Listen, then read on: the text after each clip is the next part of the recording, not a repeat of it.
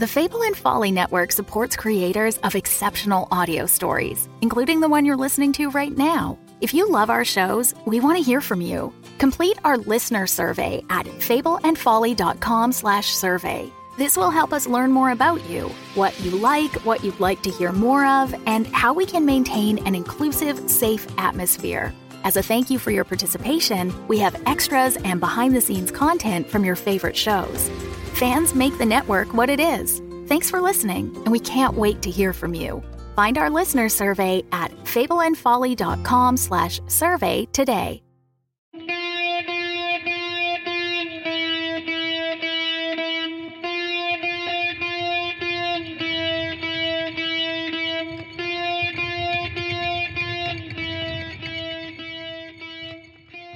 Hi, I'm Tanya Ransom, creator and executive producer of Nightlight, a horror podcast featuring creepy tales from Black writers all over the world. And today I'm here with Samantha Frye, author of Playthings. How are you, Samantha? I am well. How are you? I'm doing pretty good. The weather in Texas here is nice today, so I'm pretty excited about that, especially after the ice a few weeks ago. I'm ready for warm weather to be here for sure. And it's arrived for now. Usually we have like one more cold snap before it stays warm. So we just got to get through that. Where are you located, by the way? I am in South Alabama. Oh, South Alabama. How long have you been there? Did you grow up there?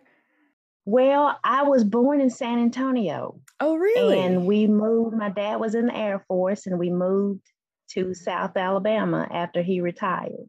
So you've been there ever since, huh? Yes. We used to travel back and forth because we didn't go overseas with him because my mom was working in Alabama.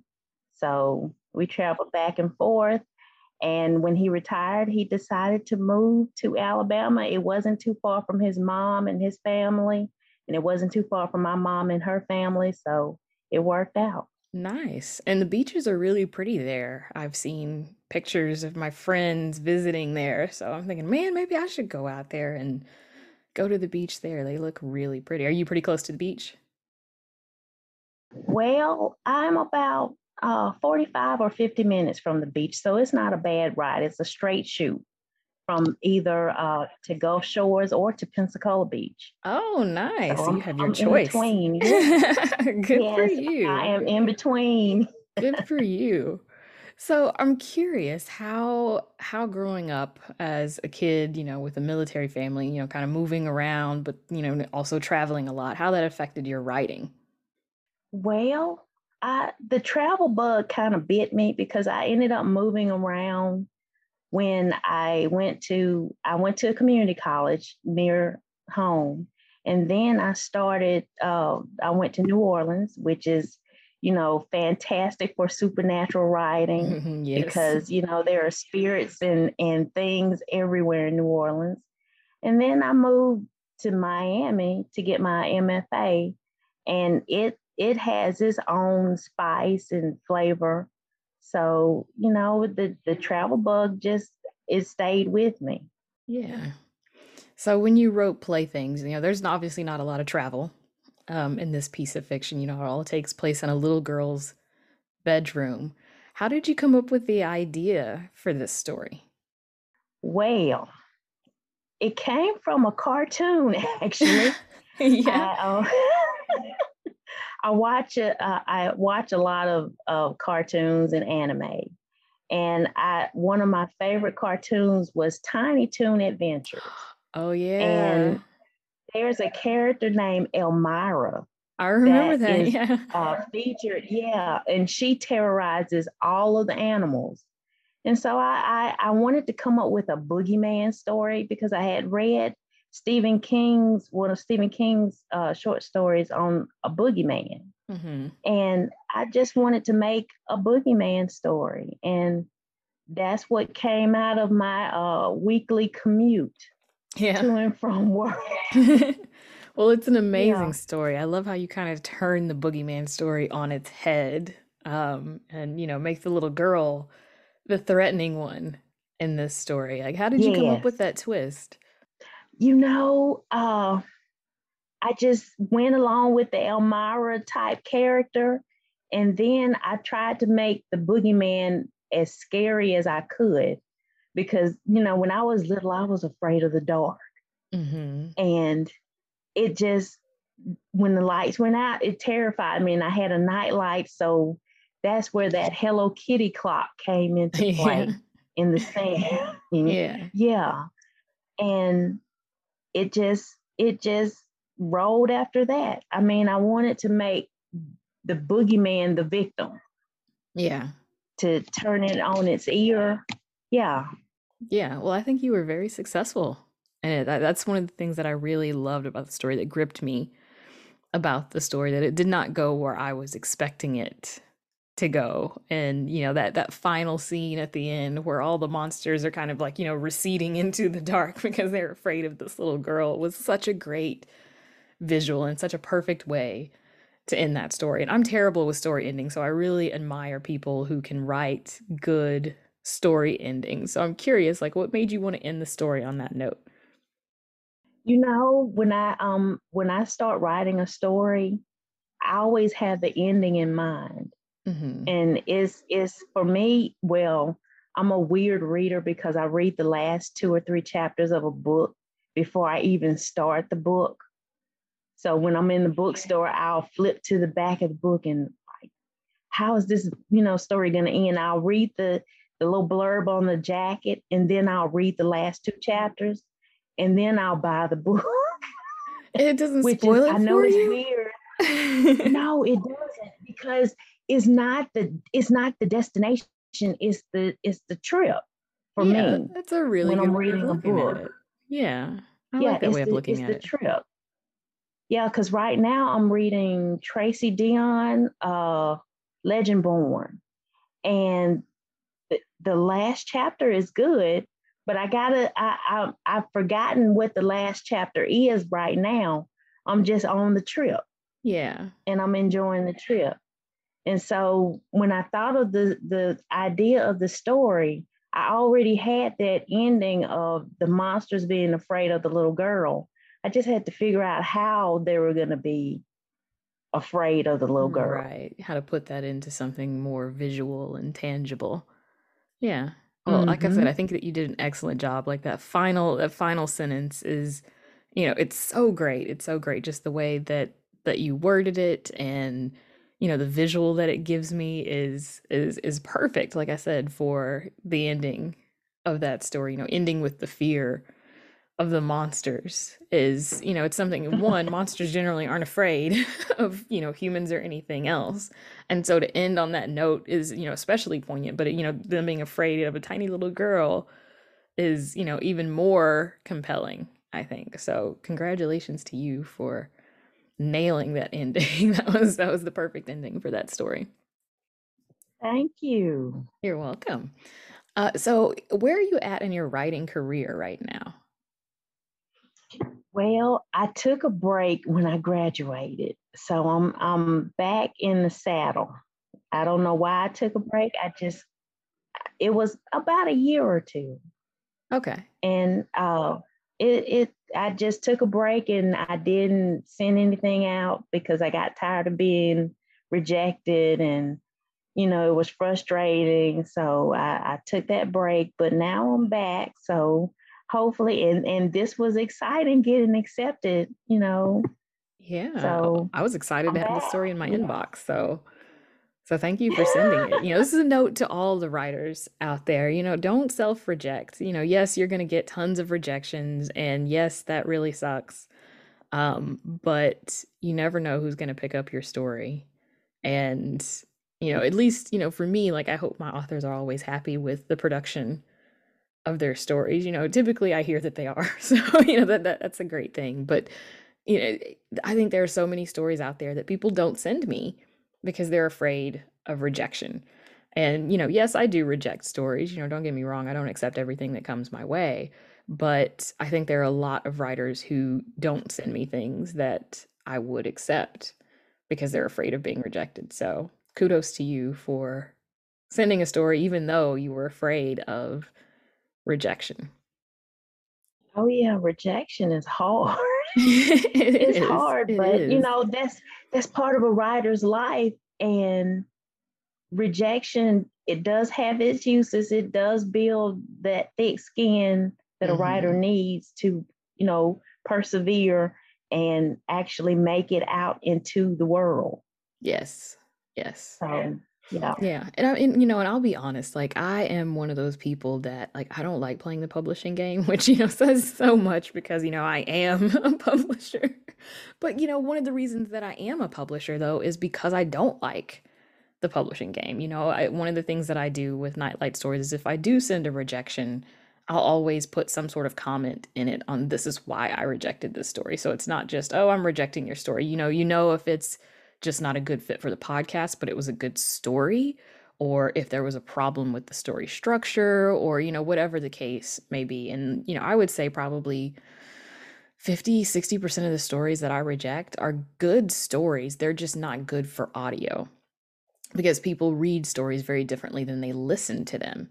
If you're reading a story online or in a book or whatever, you can kind of skim through the parts that are less interesting to you. And I think, most writers do that. They don't read every single word that's, put on the page in front of them. But with audio, readers can't skim. And so you have to be able to hold their attention that entire time. Every sentence has to do a lot of heavy lifting.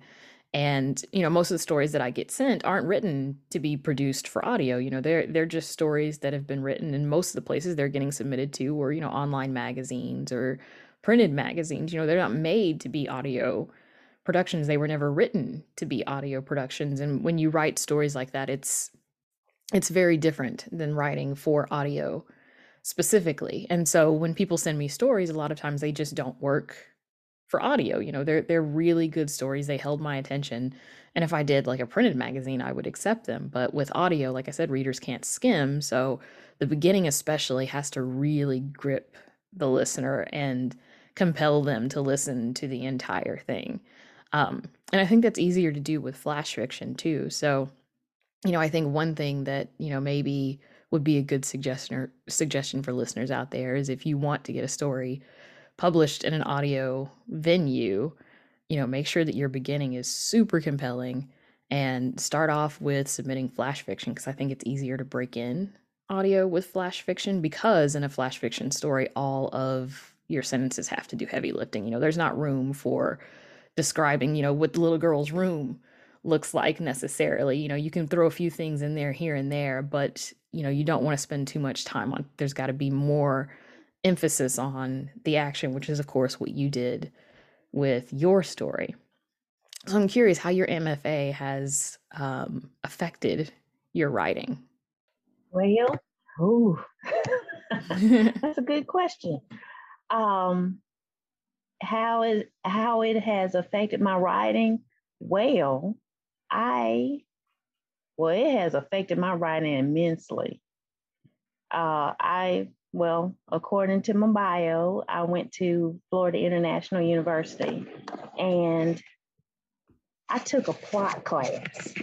And we had to analyze, what did we analyze? We analyzed Jane Austen's Pride and Prejudice. We did a few novels, but it made me go in and think about how I had my anxiety incident, my climax, my rising action with my conflict.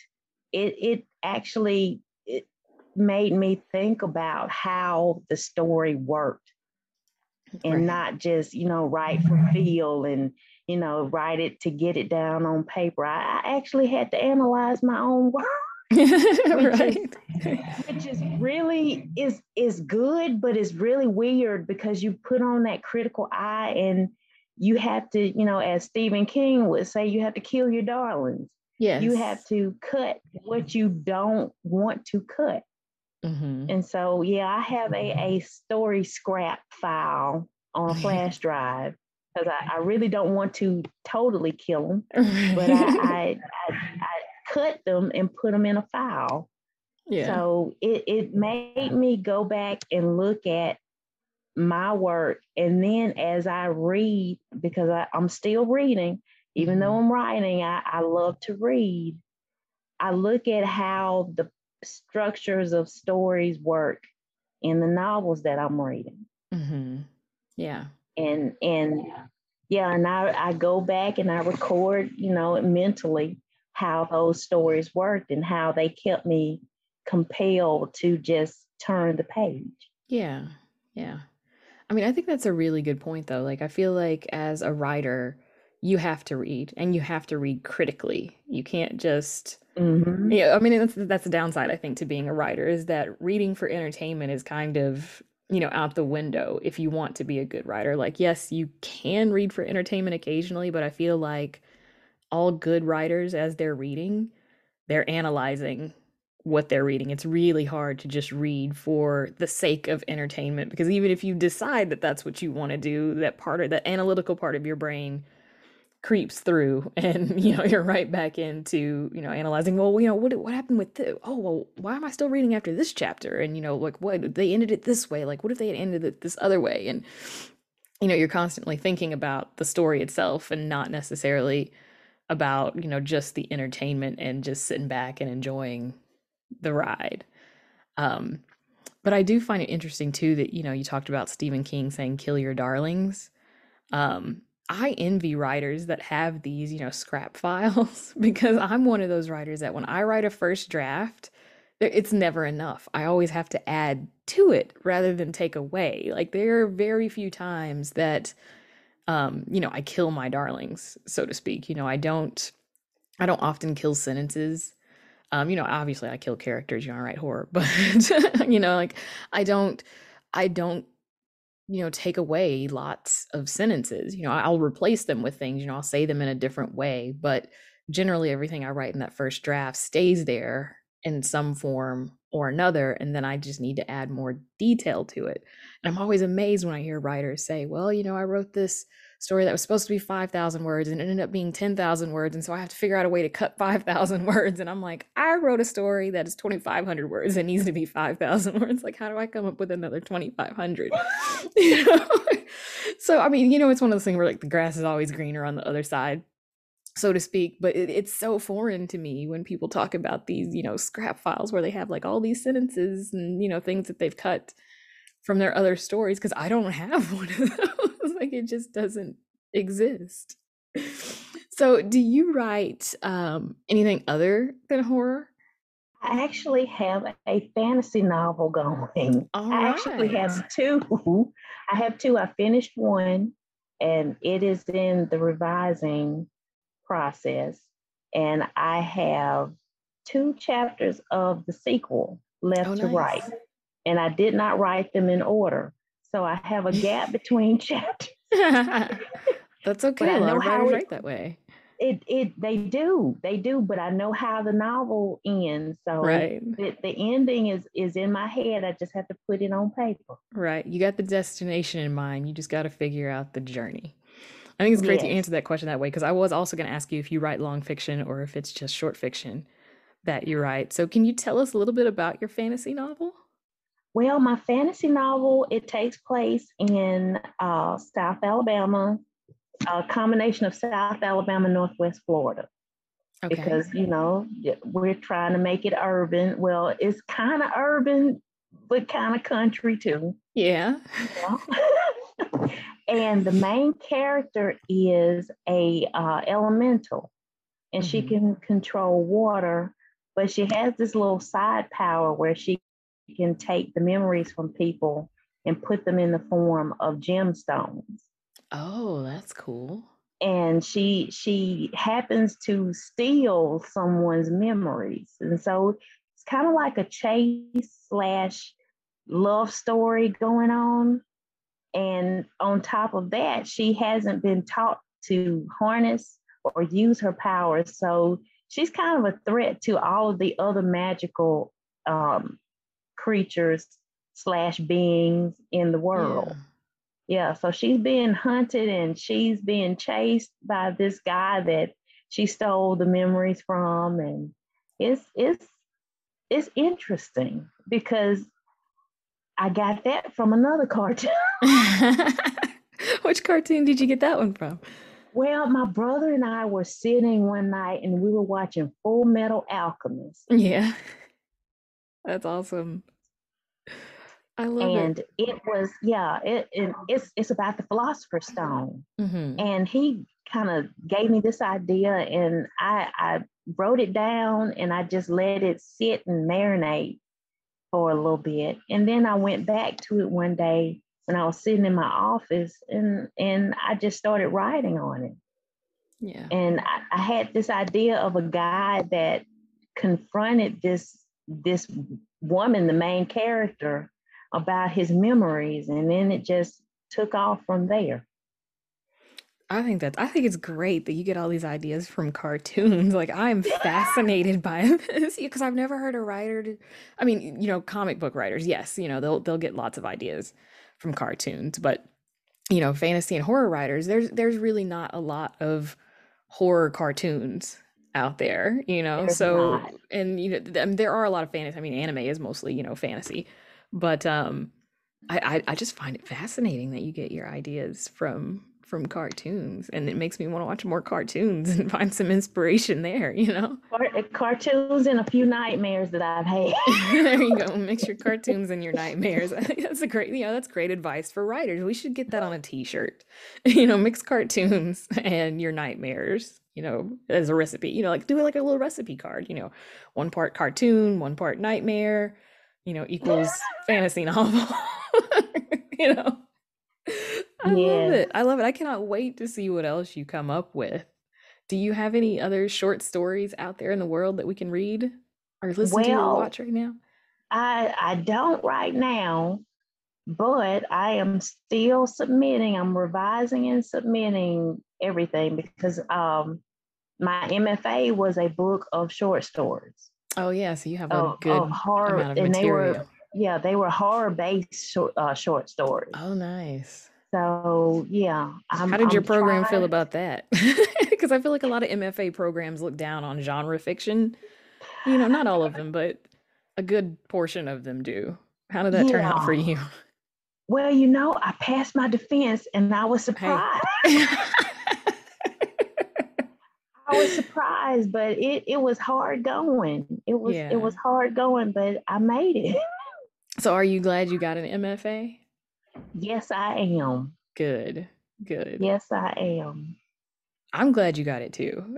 Like I said, like I loved the story. I loved that, you didn't go where everyone else goes with that story. And like I said, that final sentence, like you are really good with endings, I think. And like I'm so envious of that because I'm so terrible with endings. So I'm always so impressed when I read a really good ending from a writer. So I hope that you keep submitting, and I hope someone is, able to pick up your work. Have you submitted anything to FIA Literary Magazine? No, but I saw the advertisement on Duotrope because Mm-hmm. I have an account with them, and it looks so cool.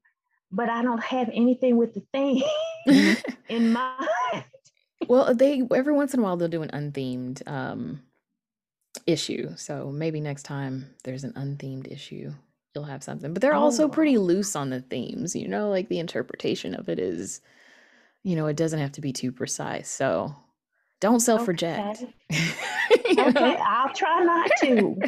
I will try not to. Yeah, I think they would love your work. There's a lot of overlap, I think, between what we at Nightlight like and what Fire likes. So I think Okay. that you would fit really well into that venue, and you totally deserve to be published by someone as prestigious as they are for sure. Um, Okay. so tell us what your favorite work of Black horror is, whether that's a movie, a book, a TV show, a web series, whatever, or podcast. Oh. Oh wow. Oh wow. Wow. Wow. Wow. Wow. Oh, black horror. Oh my gosh. You know what? When you say black horror, what comes to mind is Blackula. I don't know why, That's but great it though. does.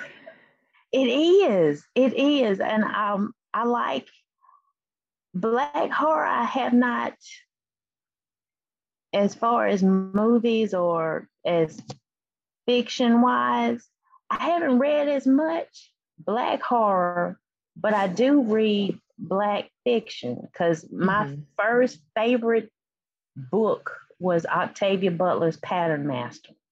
Oh, I haven't read that one. I haven't even It heard is of that one. so I feel good. like bad that I haven't. Hold up, hold up, hold up. Pause, because I'm gonna write this down real quick. What was it called again? Pattern Master. Pattern Master. How do I not know about this? I'm ashamed. Yeah, because she did Wild Seed, Clay's Ark, and Pattern Master. And I don't think they're in that order that I said them. But yeah, that is a awesome book. And I was turned on to it. I went to the library and I was just searching the dime table, you know, when they Mm-hmm. get ready to discontinue books and they put them on the dime table. It was there and the cover was so awesome looking. And I just picked it up. Yes, I do judge books by their cover. Everybody does, and if they don't admit it, then that's their problem because everybody absolutely does. You do, whether you do it consciously or not. I think, Yes. and I don't think there's anything wrong with that. I think that, okay, so I am a librarian by education. And, when Okay. you're helping kids pick out books, the first thing they do is look at the cover and see if it looks interesting to them. Like Mm-hmm.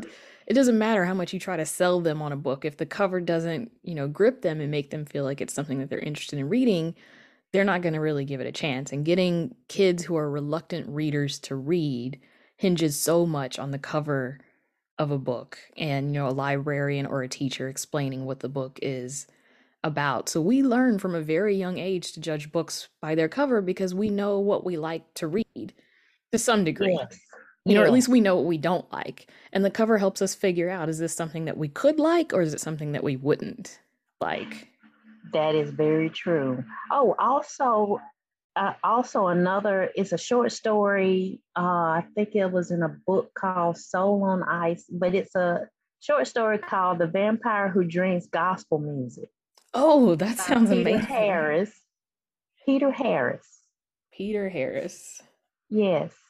That sounds really cool.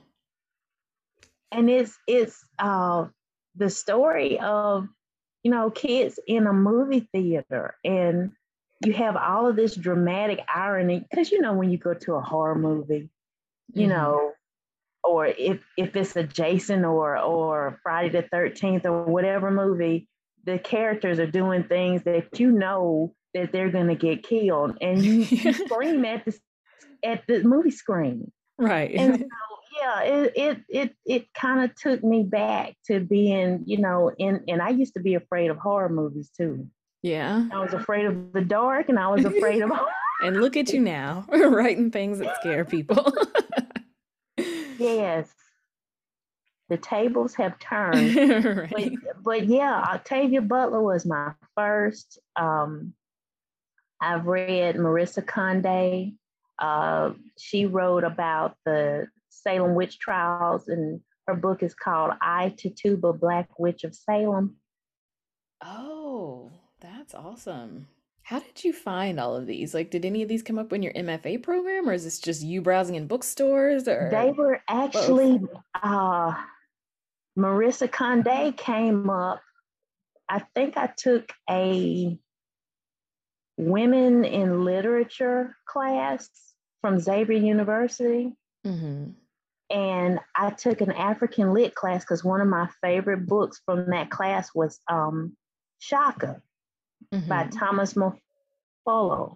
And Mm-hmm. it had so much supernatural elements in it, you know, how he came into power and everything. It just inspired me. And so I started writing, you know, the supernatural fiction. Yeah. Yeah. I wonder if, as a Black person who grew up in the South, I feel like, at least for me, because I grew up in the Mm-hmm. South too, that supernatural fiction has always kind of had my heart. And I feel like a lot of that is because of the way I was raised in the culture here in the South. This gothic, this idea of, gothicism and, everything around here being haunted, or, like supposedly haunted. And, especially like, Black culture, sphere of demons and bad spirits and things like that. Like I'm curious as to if you kind of feel that way too, if you feel like that's influenced your love and wanting to write Yes. supernatural fiction. Yeah. Yes. I mean, I grew up with my grandfather telling stories about, I call them Hanks, Yeah. Hanks, Yep. but it's actually spelled Haints. Yeah. And I don't know how I missed it, but he would tell stories about ghosts and well, he called them Hanks. My dad did And too. yeah, and the spirit realm. And then I took a class at Xavier, and it was a African American studies class.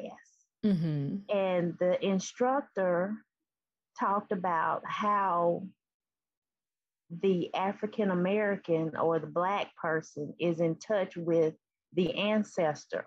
Yeah. And yeah, and then when I went to Xavier, they had a voodoo exhibit at the New Orleans Oh. Museum of Art. That sounds amazing. Okay, I need to like It see if really there's was. one there now. You do. I hope. Well, it may be still there. I'll have to They check may it have out. bought pieces, but it was awesome. It was really really cool, and it talked That about sounds the so cool. ancestors and how how we would have wakes, hmm for the departed to let them know that hey, it's okay for you to pass on, hmm Yeah. and it made so much sense. Yeah. Yeah. Yeah. It's amazing how much of, again, I'm going to just say Southern Black culture because I'm not familiar with Northern Black culture and I don't want to, anybody think I'm speaking for everybody here, but it's amazing how much Mm-hmm. of Southern Black culture is about the ancestors and appeasing spirits in some way or protecting yourself from spirits. And you don't even necessarily realize that's what you're doing, the whole like throwing salt over your shoulder, things that, they say are Yes. for good luck, but like the root of it has something to do with, bad energy, bad spirits, honoring your ancestors. Like, when you get to the meat of why Black Southern people hold certain superstitions and why they do certain things, a lot of it does stem from wanting to honor ancestors and, repel any bad spirits or keeping spirits from lingering here on earth after their physical bodies, are done. Um, I just think that's fascinating. And I really hope that that exhibit or, something like it is somewhere nearby. At least, like, it'd be great if it's in New Orleans. I would love to take a Oh trip there, yes. Once I get vaccinated. Maybe not right now, but I once I totally get understand that. vaccinated. But yeah, I mean, I've never been to New Orleans. It's somewhere that I've always wanted to go, and I've never been there. And You should. I It think it's the is. first thing I'm gonna do as soon as I can be in the world, again, like a, fairly normal person anyway. Yeah, New Um, Orleans is a mix. It is a very cultural city because yeah. you have the cultures. They have retained their own identity. hmm And so, you can walk down the French Quarter and you can go to the Voodoo Museum and you see the votives for the Catholic saints and the votives for the Voodoo saints. And Yeah. it's just, yeah, it's a nice, it's a nice city to visit. I mean, don't go now, Right. but after you get vaccinated. Right. Yeah. But yeah, Yeah. you should make a trip. You will get inspired. Trust me. Yeah, yeah, I bet. I would love to go out there, just for like 2 weeks or something. I take a week to explore and then a Mm-hmm. week to just, sit and write and, and still go explore a little, but, focus more on writing Yes. than exploring. Like I think that would be really great. I think some really great stuff would come out of that kind of trip, for me as a writer, but I think it would also, fill my well personally, spiritually, like, just it would make me happy, as a person. And I think it would help me as a writer as well. Oh yes. So, Yes. how can we support you as a writer?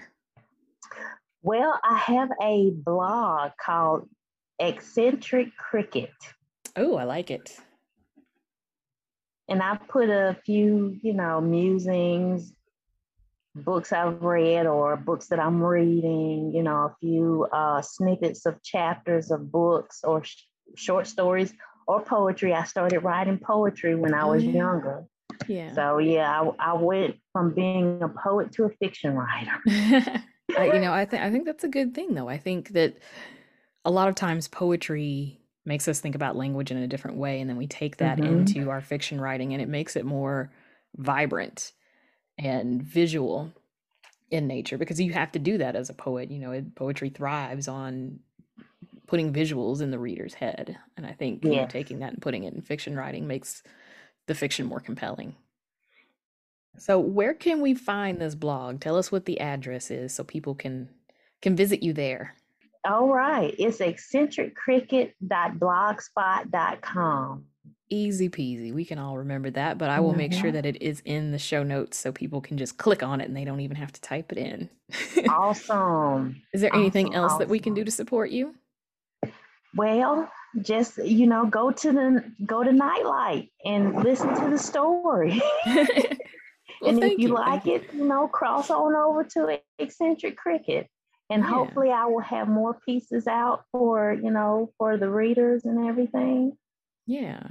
Yeah, I hope so too, because your work definitely deserves to be out there. I think that, you're definitely a rising star in the genre, and I cannot wait to see what you accomplish and what you do. I can't wait to read more of your work. And, if you ever want to submit another horror story to Nightlight, I'm not going to be mad. So, Okay. what you think about that? I want you to get published you. elsewhere too, because it'll help you, build your readership. I don't want to like hog all your stories, but I would absolutely love to publish more of your work for sure. Awesome. All right. Well, thank you so much for joining me today. I'm so thrilled to be able to talk to you. And for our listeners out there, we had to reschedule this at least one time. I feel like we rescheduled it twice. I can't remember for sure. But yeah, because of the ice storm that was here in Texas, I had to like cancel on you because I didn't have like reliable electricity, and I didn't know like if I was going to be able to do it, and I didn't want to just like poof and disappear and not be around during the thing. So I appreciate your patience. Samantha's a really great person. I've loved working with her so far, so y'all go out and support her because she's amazing. You absolutely should. Thank you. Thank you. Again, thank you so much for joining us. We will be back next week with another story. And I hope that if you haven't already listened to Samantha's story, that you will go back and listen to that as well.